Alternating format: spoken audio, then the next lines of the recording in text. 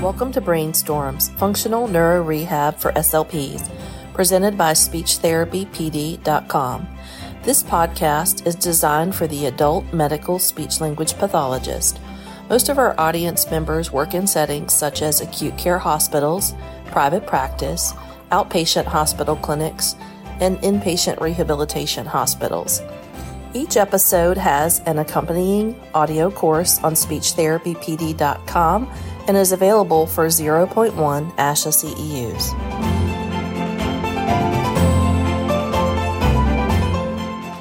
The content of this course is based on the research and experience of the presenters. The listener is responsible for researching to determine if the information and skills taught are appropriate for their clients, students, or patients. SpeechTherapyPD.com does not necessarily endorse, recommend, or favor the information shared, nor any of the claims, opinions, statements, offers, or services made by the presenter. Hello and welcome, everyone. My name is Renee Garrett, and I am your SpeechTherapyPD.com podcast host for Brainstorms, Functional Neuro Rehab for SLPs. Before we get started tonight, we have a few items to alert you to. Each episode is 60 minutes and will be offered for 0.1 ASHA CEUs. We do have financial and non-financial disclosures tonight. Allison Barclift is joining me tonight. Allison Barclift works for a large health system and receives pay. She also works as adjunct teaching faculty at Old Dominion University for the Communication Science Disorders Department and the Special Ed Department and receives pay. For the non-financial disclosures, Allison also volunteers with local autism nonprofits such as the Families of Autistic Children in Tidewater, or FACT, the Eliza Hope Foundation, and the Autism Society of Tidewater. My financial disclosures are that I also work for a large health system and receive pay. I also work as adjunct teaching faculty at both Old Dominion University and James Madison University for the Communication Sciences Disorders Department. And I am also working for SpeechTherapyPD.com and receive honorarium, as does Allison, for this podcast. My non-financial disclosures are that I am a previous board member for the Speech Language Hearing Association of Virginia, including past president, and I am the secretary for the Communication Disorders Foundation of Virginia. So tonight, questions can be written in the chat box or the Q&A box, and the questions will be answered as long as they are on topic throughout the session. And so now, without further ado, I'd like to welcome Allison Barclift, and we'll read through her bio, and then we'll get into everything autism tonight. Allison Barclift, MSE, DCCC, SLP, is a pediatric SLP and team coordinator with Sentara Healthcare in Southeastern Virginia. She manages 3 pediatric clinics and staff serving 3 cities for early intervention. Allison has been an SLP for 13 years and specializes in autism. She has worked with autistic people of all ages for 20 years. She is certified in early intervention and ADOS-2 administration in the outpatient clinics. Allison manages both many specialties, including AAC, feeding, sensory regulation, aquatic therapy, and more. Allison is adjunct teaching faculty at Old Dominion University, as mentioned before. So welcome, Allison, and thank you for joining me tonight. So this is sort of like a sidetrack, but what are you teaching at ODU? What courses are you teaching? So right now in the fall semester, I am teaching for the special education department, and I'm teaching basically a class in language intervention strategies for the graduate and undergraduate SPED students. And then I also teach in the communication sciences department. I co-teach the autism class in the summer, which is my love. I love that class. And I'm getting ready to do my second stint as the professor for the undergraduate practicum class. So these are students who are likely to go on to become SLPs or are going to become SLPAs with the school system, who are in very good standing with school and have earned the ability to, to sign up for the class, meets the criteria. And so I'm excited to get started with that in January. Okay, and so just to also be not really off topic, but just to give everybody sort of a background, Allison and I went to graduate school together. We shared a seat next to each other in the clinic, which most of you will recall was both inspiring and super stressful, hectic, and many times, like, that's where you had your meltdown. And that's very bonding. Very bonding. So we go back a ways. And so one of the things I've always said about Allison was that she took me out of my comfort zone because I always sort of knew that I wanted to work with the adult population.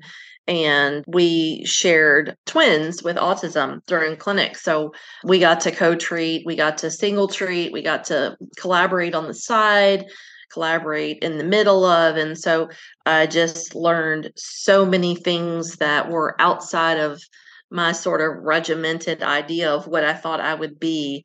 And so I'm forever grateful for that. And Allison knows this already, but I thought it was worth a share and a mention that this is one of the reasons I felt like it was so super important to have her be a guest to share all of her knowledge and wisdom and insight into this great population of neurodiverse people from throughout the lifespan, because it's so important. And there's so many things that I think the general population and even those of us in the profession who maybe don't work with the neurodivergent population aren't aware of, and maybe could be a little bit more in the education realm for our population of patients throughout the lifespan too, because everyone has a person in their family or a neighbor or a person in their community that they know who is neurodivergent. And so it's really important for our communities to be educated and empowered. So one of the things that I wanted to talk about tonight, we think about this transition a lot of times for patients throughout the lifespan. And I think one of the things that we miss often for our neurodivergent group of folks is that there's needs for transitional support beyond education.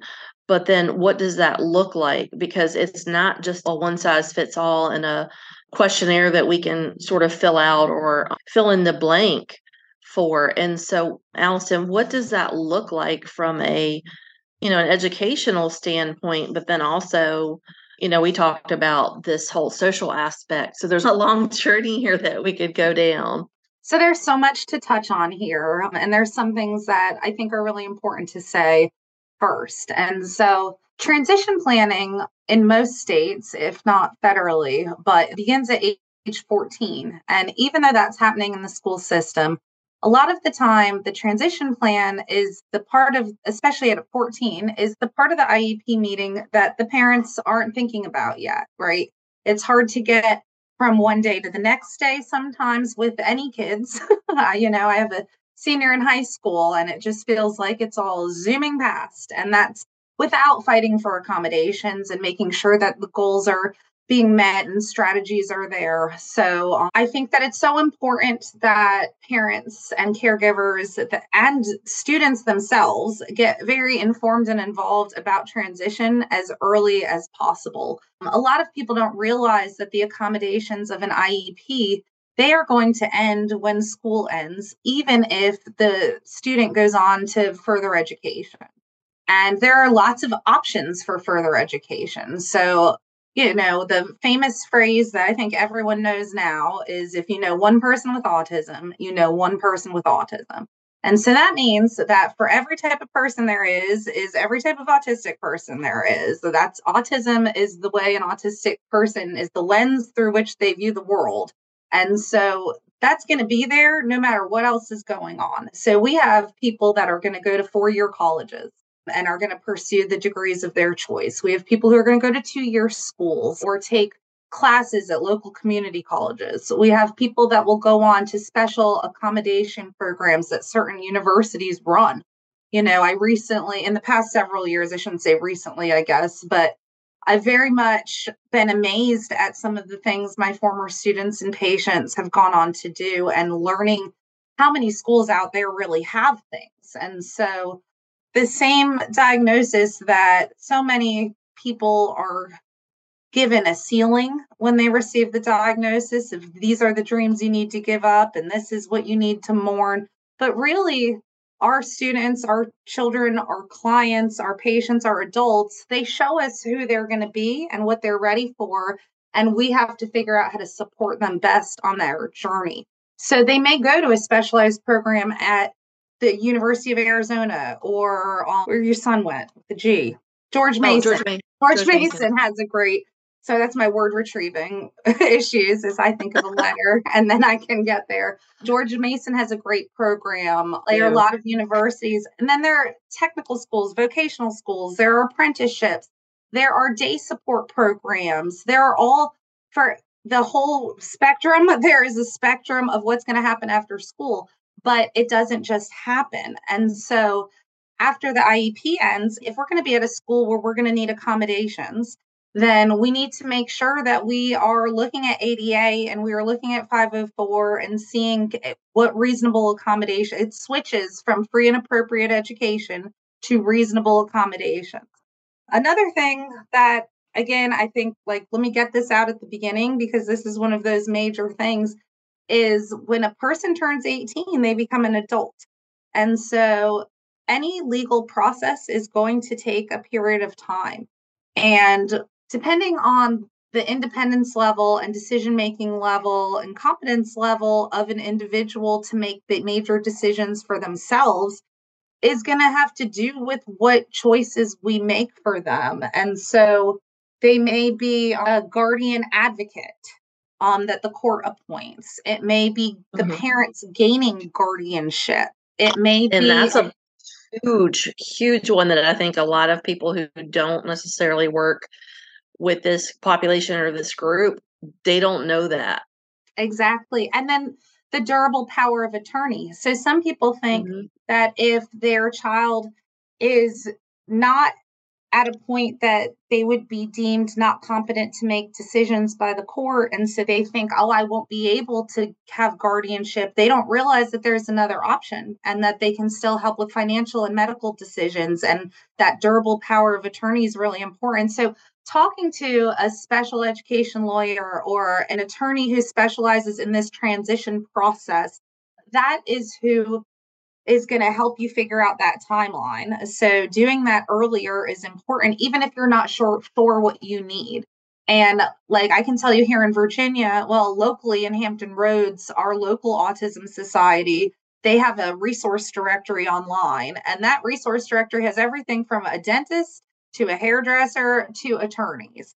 And there are nonprofit organizations, and there are organizations in every city and in every state where you're going to be able to find out these are the attorneys that do this, and this is who I need to talk to. Your educational team should be helping you through a lot of the process as well, because there are legal issues around it, but there is also the advocacy issues around it. And are we planning for what is important to this person? Are we planning for this person to make the contributions that they wish to make to society and to their life and to their community and to their family? So self-advocacy has become a huge topic with the neurodiversity movement and paradigm, but we have to remember that it's not going to stop at a self-advocacy goal to be able to express when you want something to stop happening or when you want something to happen again. We need to continue that because the goal for everybody is autonomy. And how can we get closest to autonomy and closest to what is meaningful and functional for that person? I think of a story I heard. I always think of this story when I think about transition planning, but also when I think about augmentative communication. For years and years, SLPs and related professionals, we have been the gatekeepers of these things, of AAC and of what happens after school. Now that might be more of the educational team than the SLP, but I think of a woman I heard interviewed who was a non-speaker. She is a non-speaker, and she hadn't been given access to dynamic augmentative communication because it was deemed that she wasn't ready. And at 18 years old, her transition plan was for her to go work, I believe, in a farm setting, like manual labor, farm, outdoorsy setting. And she did get access to AAC, and it turned out that she didn't have any comorbidities impacting her cognition. And she actually had, now they know that she's got a high IQ, and she very quickly became proficient in the AAC and very quickly said, I hate the farm. I hate working with my hands. And they have been preparing me for that for the last 4 years, and it's not what I want to do.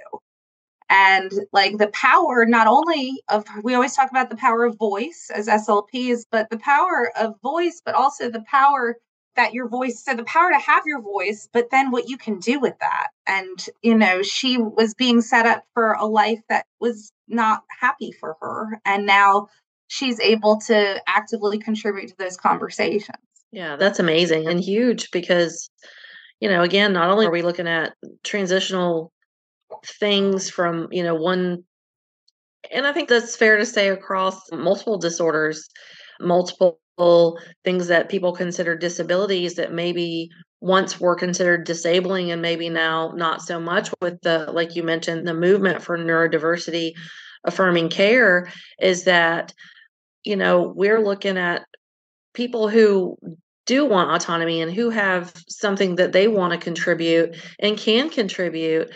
And, we've sort of moved away from this institutionalized model of care for a lot of our patients. And I think even, this is relevant for patients that I see that have intellectual disabilities, or even just disabilities in general, like our patients with cerebral palsy, and how they move into this transitional support, like I mentioned, and you mentioned the legal things, because again, we sort of assume in the general population that this is our child, or we are the legal guardian of this child who has this thing that makes them different, or this thing that prevents them from living an autonomous life or an independent life.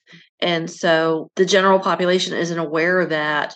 Things like guardianship and durable power of attorney paperwork is so essential and so crucial.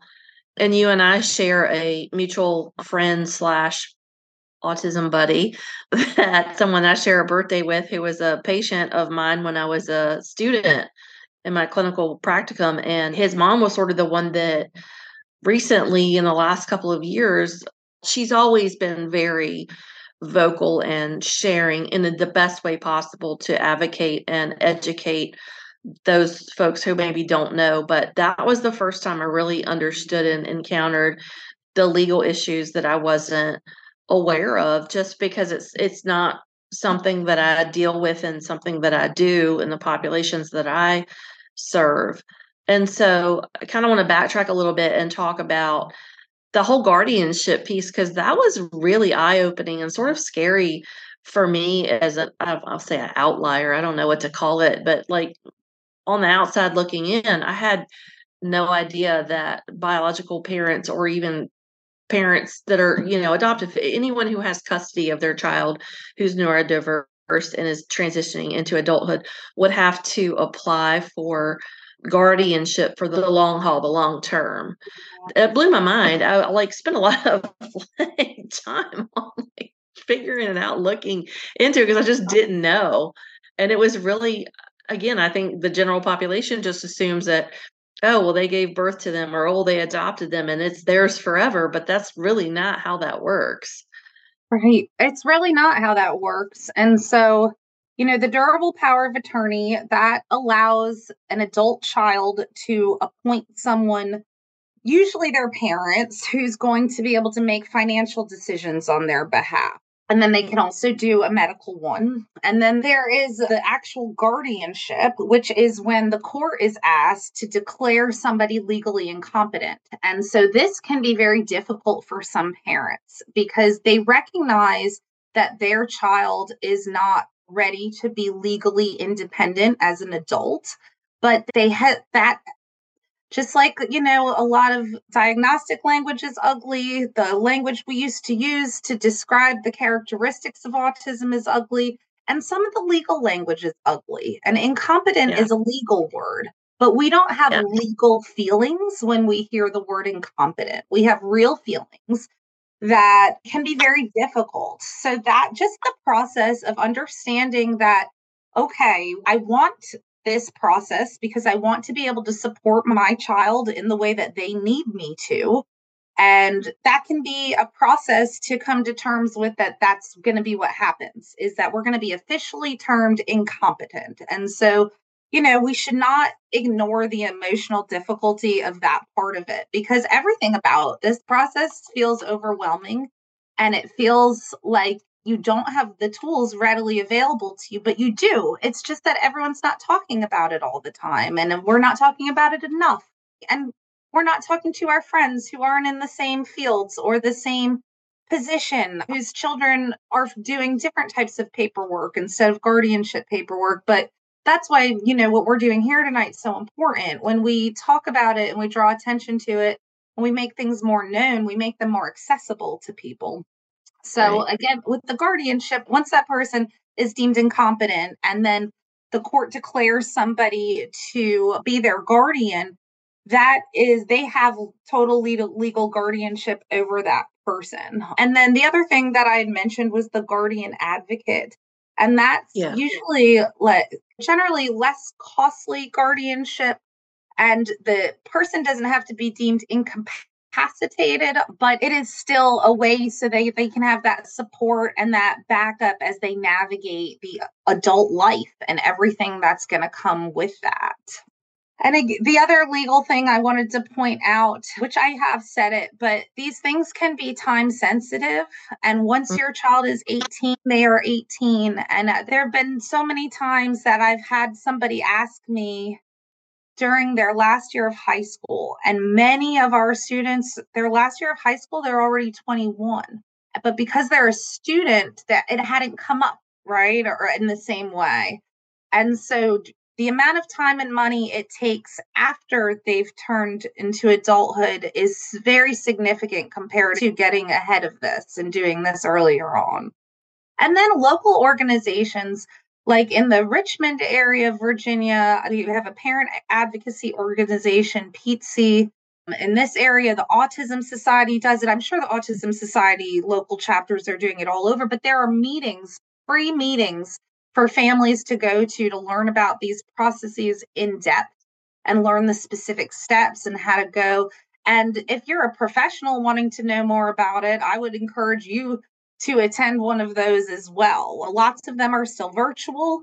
And, you really gain a lot of information that I have not had a patient who does not, or a student whose family has not asked for my advice in one realm or another when it comes to transition. So the more we can inform ourselves, and our local communities are doing things to educate people. And so helping to get that knowledge out is going to help us, mention that, be a part of that team. And, now I'm in outpatient. I've been in the schools before, and now I'm in outpatient therapy. And sometimes parents don't even realize that we should all be collaborating to work together towards this. Yeah, and I mean, that we have a pediatric clinic where I'm at, and of course I work on the adult side, but our pediatric team lead, who unfortunately is moved on to a different pasture, I won't say greener because I miss her terribly, and so, but she did a wonderful job engaging the parents and kind of, we had interdisciplinary meetings, and so I've sort of just wanted to learn a little bit more and experience some of the parents who are just like, oh my gosh, there's such great resources, because a lot of the parents in our region are like, go get it, like do the things and lead all the things, and want to make sure that the advocacy is well known and the community support is there. And so, in our local area, and I'm sure, like you mentioned, in many local areas, there's got to be other parents who are the same mindset of, let's make sure that everyone's on the same page and we're all advocating for each other, not just for our kids or our teens or our young adults, but yeah, like everybody else is too. Like it's like they're bringing the herd with them, Yeah. and it like for me, sort of on the observation deck, it's really cool to watch and hope that this momentum continues and that this community outreach and education is perpetuated, because it is so important. So Well, and that community aspect is so important, but there's something else really critical that I can pull out of what you said, that even when you have parents that don't know which way to turn, that when they don't know how to advocate, when they don't know when the board meetings are, they don't know who to go, what they do know is they know their child. And Right. nobody will ever know that child better than they do. No professional, no therapist, no doctor, no job coach. And so, as the parent, if we can empower each other and we can empower parents to remember that I'm never, ever going to know more about your child than you do, then we can empower them to have an active part of this transition process, both for the legal aspects and all of the other aspects that are going to matter as part of transition. Because on the other hand, you have parents who think a lot about these legal aspects and they put a lot of time into preparing for it. And what they're not prepared for is how much their child's life just changes overnight. Everything's been about school from early intervention or whenever we got started until 22 years old. Everything has been about school. And if we haven't made a plan for a college program or a vocational program, and for some students, it's like that. For some students, we get with the Department of Rehabilitative Services during our senior year and we do our testing and we figure out what type of work, if it's enclave, small enclave work or independent work for pay or whatever it might be. And we easily transition to the next step with another organization or into a job or into a school. But for other parents, we have this graduation ceremony and things are great. And then it's the next day. And then what? And, we had a patient here who called us at 22 in June, right after graduation, and said, I don't know what to do. I'm not sure what to do. And so I have fantastic front office staff who were able to talk the mother through this and help her understand you called the right people and you can have outpatient therapy again. You can have speech and OT. And now the occupation of life and the communication skills we need may look different than they did at 7 or 8, because some people do stop outpatient therapy during school and some people do both, but it's an option, and we had another patient who she went right into day support and she did that for a very long time and was doing well. And they had some change in staffing there. And her parents and her physician weren't very comfortable and decided to pull her out of that. They really didn't know. Now we have a 46-year-old woman with older parents who has always had either a plan or a program. And now we got him out of this day support and we don't know where to go next. So, like I said, good pediatric therapists, they have the competencies to work with a developmentally delayed or an autistic person through any point of life. And so we see patients who we see intellectually disabled, non-speaking adult patients. And then we also see adult patients who have apartments and jobs and who need help with, because that's the other thing is we forget that those autistic people who go and they get 9 to 5s and, they become, they're experts in their field or whatever they might be doing, but we forget that they may need supports too, or that an autistic person who got to all the way to adulthood without a diagnosis or without a lot of supports, that supports can make a big difference in their life. So I always say when I'm talking about transition, I always talk about occupational therapy a lot as well. We forget that occupational therapy got its start in mental health, and we forget that it's the occupation of life, not occupation of fine motor skills and not the occupation of sensory regulation, but anything we need to do in life. How can we stay regulated and how can we best strategize to get through that? And sometimes transitioning from high school to the job force or to college or from college to the job force or from anything to nothing is exactly when we don't know what to do anymore, where our old strategies don't work and we need new strategies. I'm trying to pick out all the best things I want to say because there are endless things I can say about it. But like, what is important to that person? Do they want social things? And what is social for them? Is that playing video games with somebody else who plays a different video game in the same room?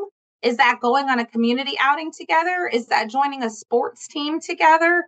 And so knowing what's valuable to them is going to help with that transition as well, and help you figure, like, what did they like best? Maybe they can volunteer in some of the things they used to do. And then we forget all the parts of life that we do independently. That's what gives us our autonomy, when we can make a difference in our own life. And so even when things as simple as meal prep, many autistic people are getting to take out food, or they're doing microwave meal cooking.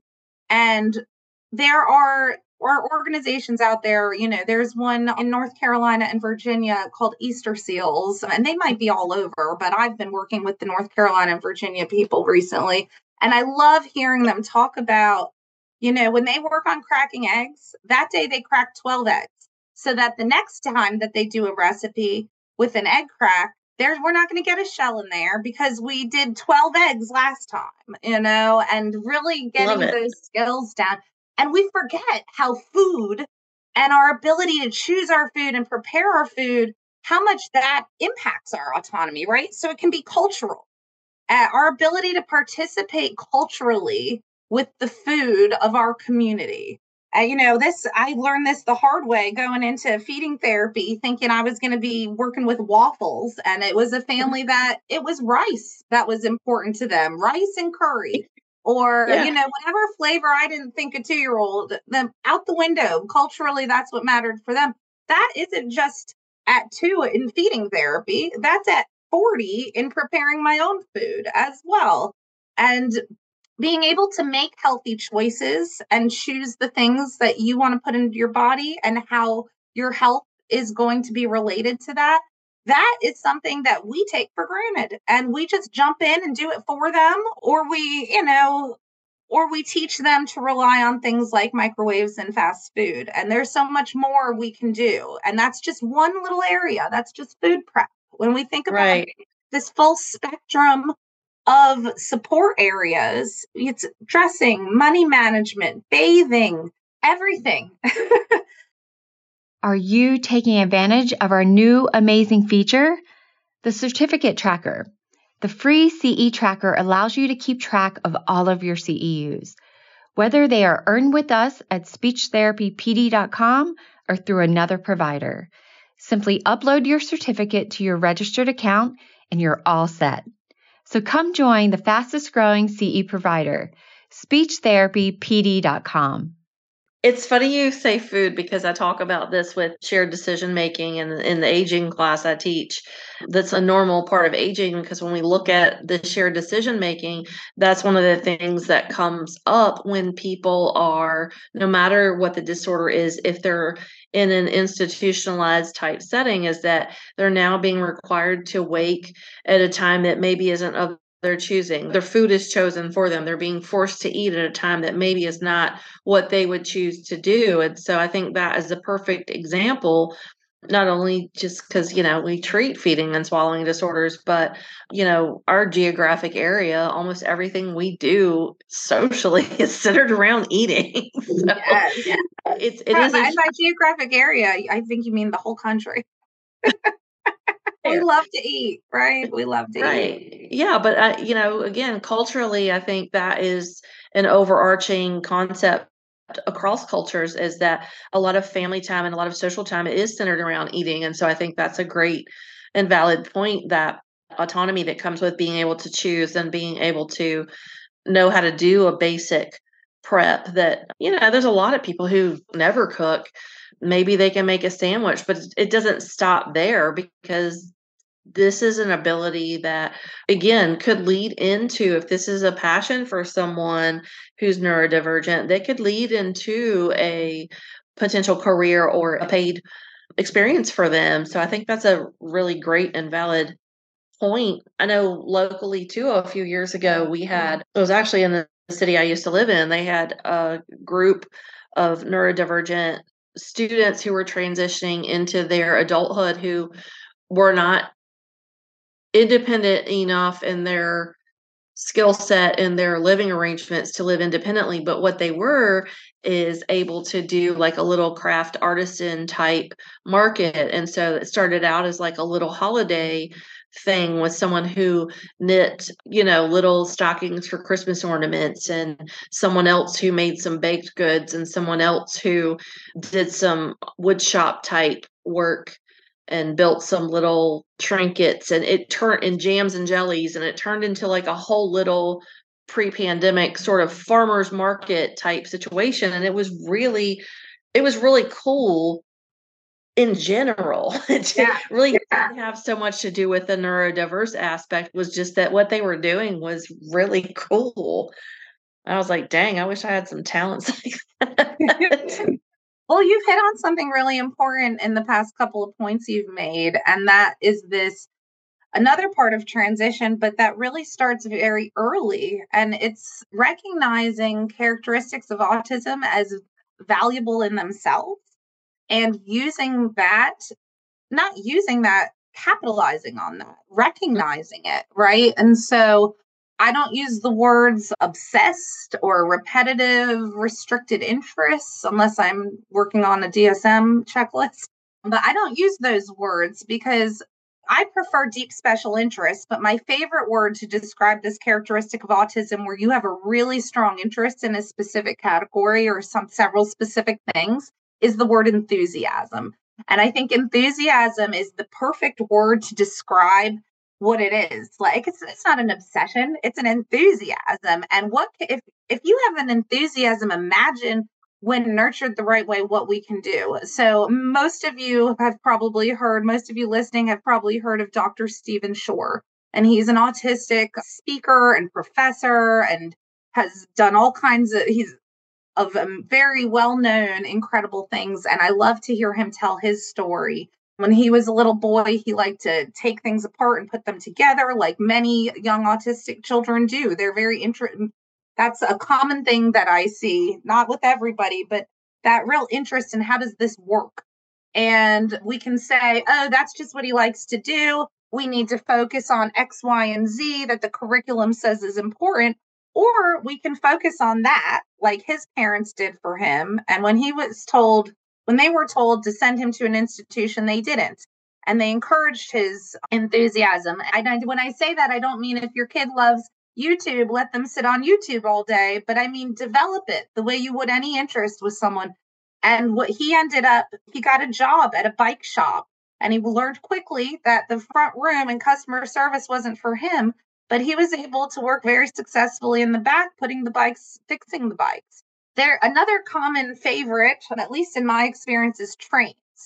Very easy to let a child just love trains and brush it off as, oh, that's what they're interested in. But if someone has this level of interest in something, the possibilities are endless when we actually capitalize on them. And there is a man today, an autistic man, who works for the New York City subway system, who knows every train and every route by heart. He is probably the only man who anyone can stop him and ask him a question and he can answer it without going to check the schedule or check the routes. And that's because his enthusiasm was nurtured, and now he is better at his job than anyone else is.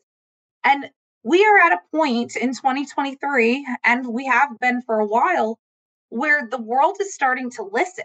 So if we can encourage these enthusiasms and we can develop these skills and give them the credit and the attention they deserve, instead of trying to prioritize them and weigh them with what we say is important, the ceiling is gone. We lose the ceiling. These companies, the biggest companies in our country, IBM, Google, Amazon, they are actively searching for autistic employees, not out of charity, but out of a desire for that skill set and that level of interest in the level of skill in their deep interest to have. That's what they're looking for in their workers. And so it's very different than 10 years ago, 20 years ago, where, I say it in all different types of conversation about autism, but we're way past autism awareness. We're aware. It's here. It's autism acceptance, but also autism appreciation. And that's what we're starting to see. But that's also where we have a lot of opportunity to grow. How can I not be aware of this and not accept that this exists? But how can I appreciate this and this person for exactly who they are? and exactly what they can contribute and how can that better serve myself, my company, my community, my country, our greater society. We all have gifts to give, and that there's nothing that takes that away from anyone except the environment or the people in their environment. So yeah, and our buddy loves the fire station, fire trucks, firefighters. And so the dressing up as a firefighter, the visiting the fire stations, he's 22. Is he 23? He's 22 now. And so it's just incredible to see the amount of people who send in the fire station patches that he collects. And then he does these races and has his firefighter best friend buddy who pushes him in his chair that specialized for doing like the Marine Corps Marathon and just all the races that he's been a part of, because it does bring awareness, but it also brings this whole like the firefighters just embrace it across the nation. I mean, he's got patches from all over the states, and just to see the people that are like, oh yeah, it's no skin off my back to support you by sending you a patch, or they're grateful that he puts it on his social media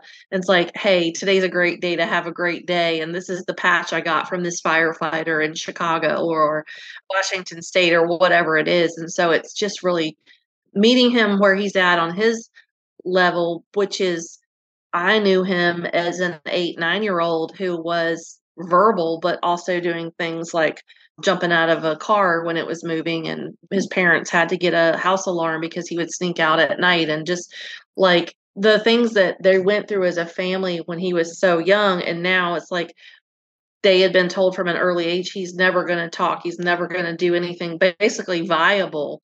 And the things that he is doing are 100% viable for his capabilities and his, like you said, his interests, his things that he loves. And he's been able to sort of be I don't want to say advocate, but like bring awareness to firefighting and stuff like that through not his profession, but just his enthusiasm and his ability to engage other people. So I think that's just so profound and just makes my heart happy, because I've seen him be just so completely different through his he's 22, so he's not old, but it's a markedly different experience from age 8 to age 22. So absolutely. Just quickly, I have a student that I worked with from when he was 14 till when he graduated high school. And he had the opportunity to be part of a national research project called Project Search. And so while he was still in school, as part of his curriculum and with a job coach and a teacher, he learned a certain set of job skills, and he really loved it. And he was able to get himself a part-time job at that same location afterwards. And not a specific thing you said, but just while you were talking, I thought about this experience. So my son is working at the camp that I used to work at, which is a camp for autistic individuals, and they do a Big Kids Week. And Big Kids Week is I think ages 16 to 40. And so I run into this gentleman who I've known a long time, and he's at camp as a camper, and he's playing his video games, and he was telling me about his day. And I said, all right, I'll see you on Monday. And he said, oh no, I got to go back to work. And I just made me so happy. He still loves camp, and he knows that that is a social recreational opportunity that he wants to participate in, but he also has work. And it made my heart so happy that he has able to achieve that, because just like you were describing our other friend, as a youngster, he was really struggling with emotional and sensory regulation. And so there was a lot of things that were called behaviors that was just him not regulating well. And sometimes when our children are experiencing that, it's hard to see the future. It can be hard to remember that autism, there is no timeline associated with it. So when the time is right, with the right support, skills can be learned, depending on that individual, what is going to be that skill and what is that support going to look like. But yeah, it's just made me think of that. So we did have a question in the chat. So it's a little long and it does have a PS. So I'm just going to read the whole thing. Okay. Can you speak more specifically to the options for adults with autism in terms of where they will live and how they will get through the rest of their lives financially once their parents have passed? That's ultimately the biggest picture. As you said, some adults will be able to support themselves financially and work. Yet what about the ones who can't and or whose parents do not have the finances to provide for them after they themselves have died? The father of the adult client I worked with the longest privately was financially very stable, yet he still had to really plan a lot and for a long time, right, to set up so many things to feel as though he won't have to worry as much about it when he's gone. And so then the PS is just the planning and work that the dad had to do on the legal end to ensure that his son's best interest would be as insured as possible was a lot, but he was a very knowledgeable man who knew that all of this planning was something he had to think about and do. Some parents really don't know what to do, as you've mentioned, and or don't have the resources. Yeah, That's I think a that's fantastic question. yeah, great point. So, first to speak to that situation, like here we're talking about an educated, financially stable man who had the time, the ability, and the cognitive power to do the things he needed to do. And yes, sometimes parents don't know what to do, but sometimes they know what to do and they don't have the same options to make those decisions. I've worked with families who were financially well off or stable, who were able to set up very long-term care things like prepaying 30 years of a group home or 30 years of this, but everybody doesn't have that option. So it's pretty critical. And I'm glad for this question because I didn't mention this earlier when we were talking about some of the legal process. Pretty critical aspect is going to be supplemental security income, SSI. Mm-hmm. That is going to provide like monthly payments to the individual with the disability, and some limited income, but also limited resources come with it as well. So those benefits are based on financial need, but it's the need of that individual, not of the family. I think that may be depending on guardianship. So ask a lawyer to be very sure about anything I'm saying about legal things, check with an attorney. But I'm just speaking to my experience and, what I do know about it.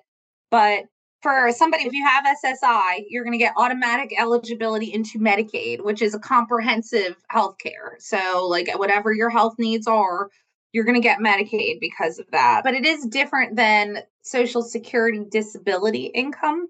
So people who work and have paid into Social Security and then become disabled, that is Social Security disability income. But SSI is something you have to apply for. And just like I said, some parents are not prepared for the way it feels to have their child deemed legally incompetent. Some parents are not emotionally prepared for the decision of applying for SSI. There are stigmas around government help, and there are also statistics around government help. Like for SSI, for example, I don't know the numbers, but it's something like 1 out of every 900, 1,000, but people come out of it. So once you get on SSI, you're likely to stay on it. So some parents feel like, well, that's going to put a cap on their life. But if they can benefit from that, that is a way to help make sure that, because that's the biggest fear, right? I have not spoken to a parent whose biggest fear isn't when I die. And it's not something our society teaches parents they should have to think about. So it makes it that much more difficult when your family situation does present that you have to deal with it. So, saying talk to a lawyer isn't enough information. So I'm trying to give you all the information, but hopefully one could find an attorney who really can walk them through all of these options and help the family determine what's best for them. And with their financial situation or with their guardianship situation or with the decisions they're making, what is possible legally? I have a personal familial example of a family member who, it wasn't autism, but has a mental health diagnosis. And the parent did go ahead and set up a special bank account for her group home payment to come out of so that there wouldn't be anything. Because the other thing is you can know what you're going to do, but if you don't have it in place yet and something unexpectedly happens to you, you still want it to have. So, I had this parent was able to set up this prepaid rent or this bank account that it would debit from. But you want to figure out what can you do in your situation and also what opportunities and organizations are in your community to help. I've named several organizations in Virginia, and I'll name one other one. Commonwealth Autism is another organization that, yes, they are trying to help with diagnosis. They're trying to help with supporting IEPs, but they're trying to help across the lifespan. So they run some like meetup groups for adults with autism, and they run different things like that. And knowing what's available in your community, both from these local organizations and from an attorney who specializes in this process, those are going to be the keys to being fully informed of what your individual options are, and to try to start to lay it out. Dr. Google, or I guess it's not doctor, like Google JSD is going to just overwhelm you. So yes, get out there and do your own research, but also go talk to these experts, and talk to people like me, talk to your therapist. If you are the therapist and you know a lot, share it with your coworkers. We don't want our resources in a vacuum. We want them for everybody, and we want to be able to get them out there. And I'm sorry, I know so much more about Virginia than everything else, but that's where I live. I will also say that UVA has created a database for the whole state. So I talked about the Autism Society having something for Hampton Roads, and this in my local area. UVA's created something for the state. Imagine if we knew in every state which university created a resource directory, or which local. So talking to each other. And like I said before, opportunities like this for us to be on here with people from all over the country in our field like this, get the information out and make it common to talk about it. Even if you don't know all the answers, if you can help a parent understand, like if guardianship becomes a word in their vocabulary and it wasn't before, you've put it on their radar. Yeah. So UVA, University of Virginia, just for those of maybe not with Virginia. Well, and another thing is, if the patient is on Medicaid or receiving Medicaid services, they should have a caseworker that should have resources within your community, within your state. And if they tell you that they don't, then they need to figure it out, because that's their job. So the caseworkers are often great resources and push if you get not much luck with that, because they have access to your state's resources and your community's resources. And sometimes it just takes saying, this is unacceptable and I need you to do X, Y, Z and figure it out, and be an advocate too. Because if you're going to be in that role, then you do have a responsibility to make sure that you're sharing those resources. And, we're all professionals and we don't always know everywhere to go to find those resources, but most of the time, someone who knows someone who knows someone who may have that. Or even if it's like, I worked in acute care for almost 10 years, and I will still, if I have a roadblock, sometimes I'll reach out to the caseworkers at the hospital if it's a generic question and be like, hey, this popped up and I'm not sure who the next person is I need to ask, but I know, so what can you tell me? And I'll be kind of like the email annoying person. And just, if you don't respond, I'll just send you, oh, hey, just circling back, la, la, la, la. And I'm the person that needs that. I love the just circle back email. Thank you for this reminder. That's my response. Well, good, because sometimes I feel like I'm being annoying, but at the same time, when you are a patient advocate, as and many people who have listened to like webinars and stuff I've done, that has always been, patient education and patient advocacy are two huge big things, and have been since I was a student, just because of the family experience that I had before I became a clinician. When my dad had his stroke, and I just didn't feel like we had the answers and the education that we needed. And being on the flip side, now it's my responsibility, but it's also sort of a passion to make sure that our patients are empowered with not only the diagnosis, but what that looks like and how you can get more resources. And if I don't know what the resource is, who can I find that out from, and who can I connect you with to make sure that you get the resources that you need to make these good decisions?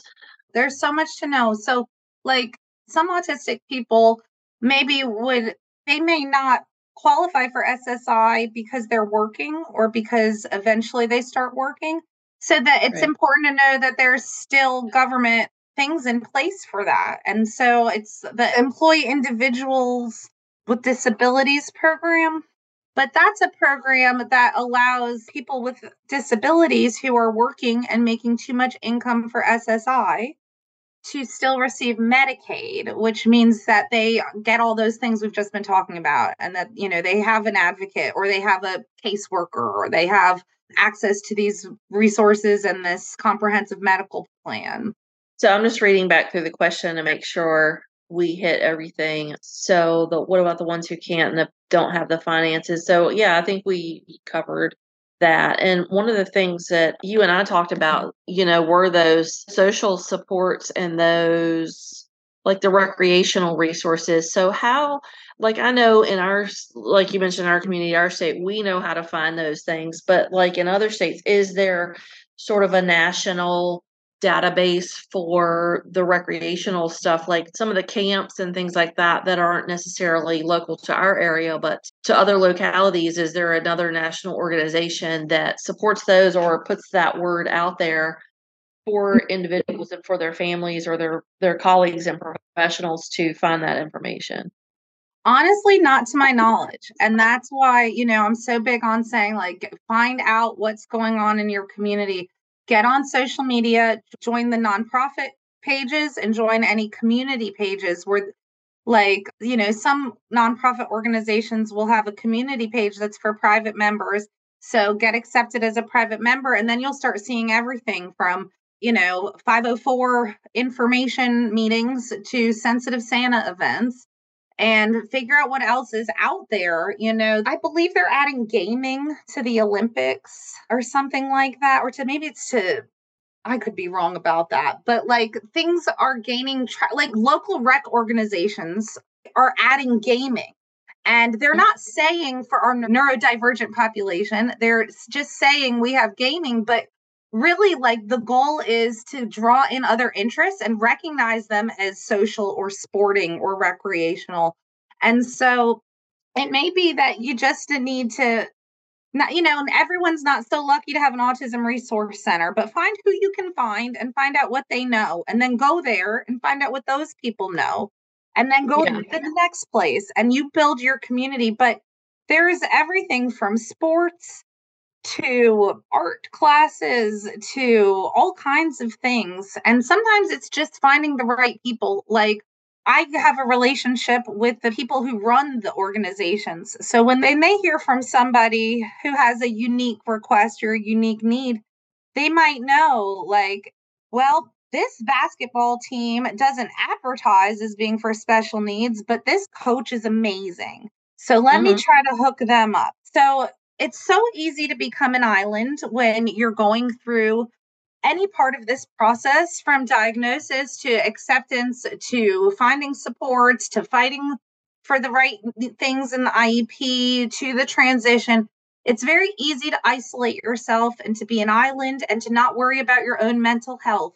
But when we don't do those things and we are part of the community, we get access to resources, we get access to having a community, and we then can support our children so much better.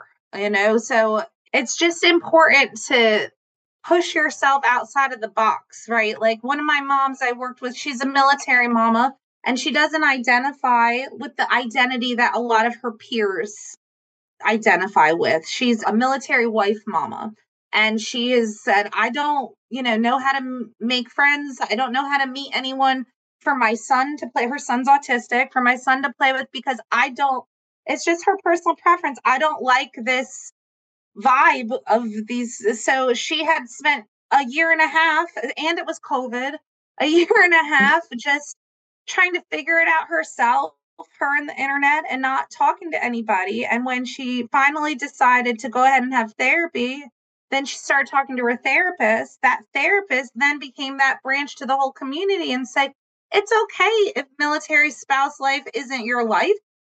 Like, if that's just a fact of your life and not your social life. But for yourself and your child, you're going through something that you didn't expect. Autism affects a family, not a single person. Autism affects a whole family. And so her OT and her SLP were able to really encourage her and help her. She didn't know how to find it because she's not from here. She's only lived here for a year and a half, and it was COVID. And she had decided that for her, she didn't want to be a part of the social opportunities that were readily available to her. But with that little branch from a therapist, now they're doing things on the weekend. She's finding other mamas who have her sense of humor and have her style. And that is helping her find things for her kid, because all the mamas that this mama knows have their kids in different things. This one's at a homeschool learning center. This one is in a special program. This one is working at the hotel folding towels. And all of a sudden you start to see the possibilities that when you were busy living in your island and living in maybe your grief or maybe your journey, but if we get too caught up there, we don't see the possibilities and we accidentally impose barriers. So, I mean, we've been saying it for the whole time. I mean, I just realized what time it is. I was going to say for an hour. It's like, oh no, it's an hour and 6 minutes. Well, and I think just to kind of wrap up, first, thank you for joining us tonight, Allison. And I appreciate, well, you already know I appreciate you. I love you so much, but I just appreciate you agreeing to do this because it's so important to sort of cast a wider net. And so I think a really great kind of jump off point is condensing the places that you can start besides the people who may have a shared path with you, or maybe, like you said, a therapist, but some really good solid resources are typically our universities, and that would be nationwide, reaching out and seeing if they do have supports. They may have some community groups, some educational groups. They may have some references you're not aware of. So if you're a professional or a parent or a combination of the two, I think that's a really great starting point. And even your local organizations.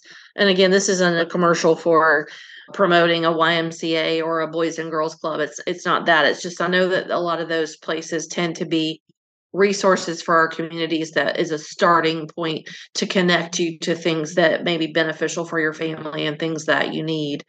So again, I thank you so much for joining us tonight and for all of your passion and your care and enthusiasm and super hard work, because I've known you for a long time and I've seen how passionate you were from the time I met you and just how that's blossomed. And so is there anything that you kind of want to leave us with tonight, remarks or conclusions that you think are important to share? Well, first, I am just as grateful for the opportunity to participate and be asked to do this. It's an honor, and you're doing amazing things by talking about so many important topics with different SLPs and different people who can get that word out about all of the things. And then, I think that my biggest takeaways from tonight are capitalize on the enthusiasm. Self-advocacy has to continue. So what supports do we need to give to do that? How can we make this environment less disabling and capitalize on the things that are meaningful to the autistic person in our life? And the legal aspects are real. So consult an attorney. It's not too early if they're 14. Consult an attorney and start to figure out a plan and what are going to be the best options for your family. And make sure that as much as is possible, that autistic person has a voice in this as well. Yeah, I think that's really good. Yeah, and I feel like we could continue and keep talking. I know, we could go for another hour. And thank you, Allison, for joining us tonight. And thank you for everybody who tuned in. And we look forward to seeing you again. Thank you so much. If you have indicated that you are part of the ASHA registry and entered both your ASHA number and a complete address in your account profile prior to the course completion, we will submit earned CEUs to ASHA. Please allow 1 to 2 months from the completion date for your CEUs to be reflected on your ASHA transcript. Thank you for joining us at today's podcast. Remember to go to speechtherapypd.com to learn more about earning ASHA CEUs. We appreciate your positive reviews and support and would love for you to write a quick review and subscribe.